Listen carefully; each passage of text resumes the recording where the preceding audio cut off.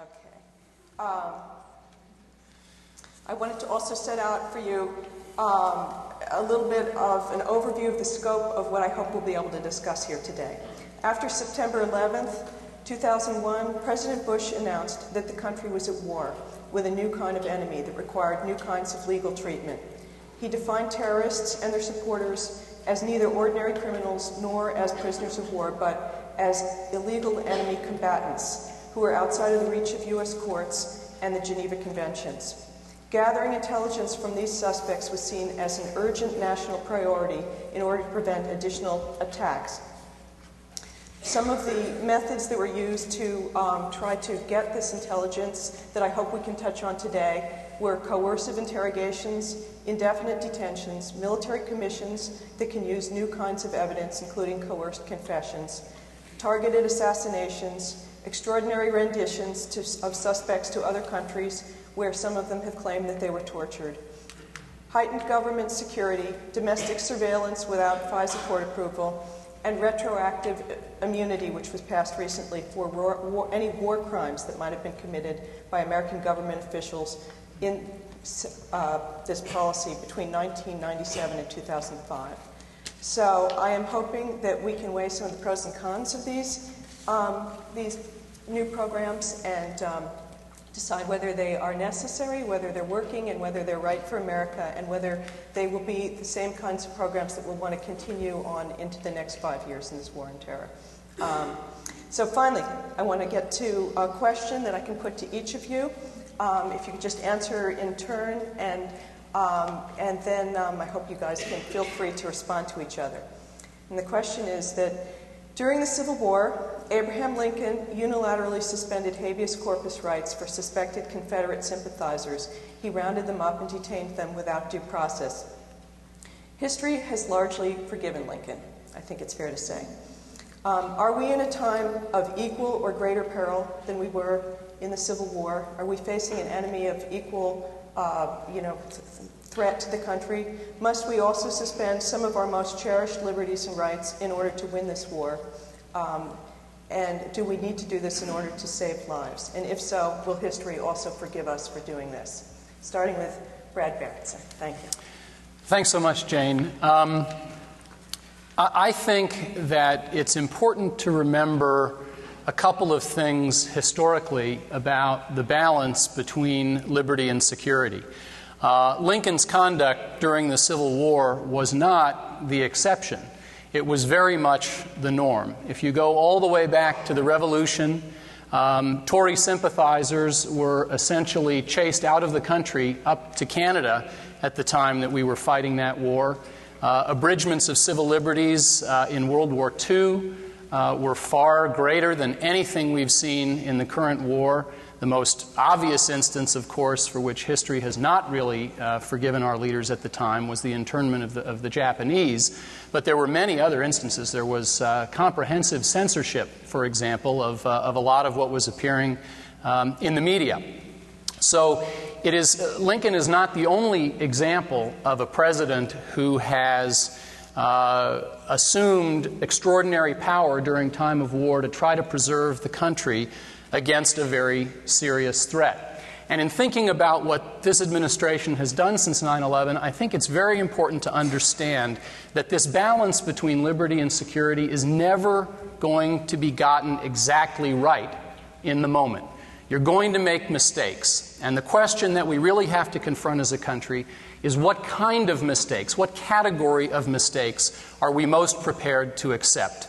And as it relates to executive power, there's really two possibilities. One is that we give our president too much freedom of action, too much power, allow him to overreach, to do things that we will later regard as beyond the legitimate scope of his authority and will therefore regret. The other possibility is that we will make mistakes in the other direction, and we will disempower him, disable him from doing things that he may need to do to protect the country. Historically, we as a nation have always found the decision between those two types of mistakes a very, very easy one, and we have opted for the former, for the simple reason that in general, we have far less to fear from our own president, no matter who it is, no matter what party the president comes from, than we do from our external foes. And more importantly, the first type of error can be corrected after the war, and our system does an unbelievably good job of that. The Chief Justice, the former Chief Justice, William Rehnquist, wrote a book called All the Laws But One, where he catalogs and describes the history of civil liberties during wartime. And what he concludes is that civil liberties are always curtailed to some extent when you're fighting a war, and that they spring back when the immediate emergency or threat has passed. And not only do they spring back in the form they existed prior to the war, but in part as a reaction to the perceived mistakes or abuses or excesses, they often spring back in a form more robust than they existed prior to the war. So the first kind of mistake can be corrected. If you hobble the president in time of war, restrict his freedom of action, and therefore empower your enemies more than they ought to be, the kinds of mistakes that can cause often can't be corrected. Mistakes of the kind we saw dramatically illustrated just a few miles from here at Ground Zero, or more catastrophically, loss of the war. And that takes me to the first part of your question, which is the danger today the same or greater than what we faced during the Civil War? I'll try to be brief, but I think this is the fundamental question in a way. I mean, how you assess what the Bush administration has done, I think, depends very greatly on how serious a threat you believe we really do face, and whether you accept, based on that assessment, a wartime framework for meeting it, rather than a more traditional law enforcement model. I certainly do think the threat today is every bit as grave as any that we faced during the Cold War, during World War II, during the Civil War. Maybe not the Revolution, because the nation wouldn't have existed to begin with had we lost that one. But the only reason I say this is weapons of mass destruction, and in particular nuclear weapons.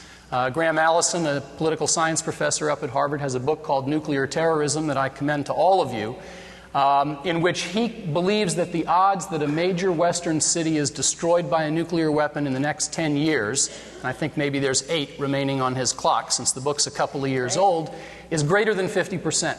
And he says he's willing to wager money on that.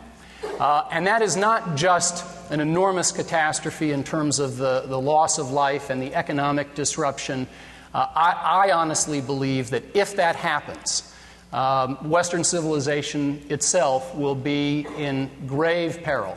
And that act would really be analogous to the sacking of Rome by the barbarian tribes in the 4th and 5th centuries, which led to a 1,000-year-long dark age. And so if I'm right that the stakes are that high, that really the entire future of our civilization is at stake, even though the decline might be slow and inexorable after a nuclear attack, then I think the answer to your initial question has to be absolutely yes.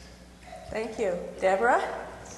Hard to know where to start after that, but let me give it a go. So I think there are at least two fundamental, what a professor of mine would have called category errors in the way that Mr. Berenson is thinking about the answer to this good and enormous question. Error number one is one of law. The United States was founded at a time, and the Constitution was written at a time when we had never been more threatened or less secure as a nation. It was forged in war.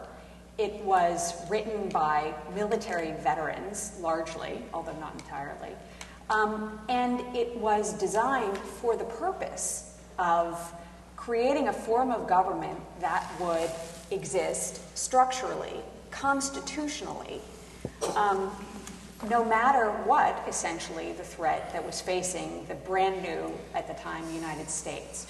So this idea that all of a sudden there's a new kind of security threat, and I'll come back to in a minute the policy question of how profound this is, that there's a new kind of security threat that the Constitution never could have conceivably contemplated or even set aside the threat of terrorism, that in wartime the Constitution is somehow less applicable or law is less applicable, I think is directly contrary, certainly factually and as a matter of law, to the whole idea of the government of the United States. Now, the fact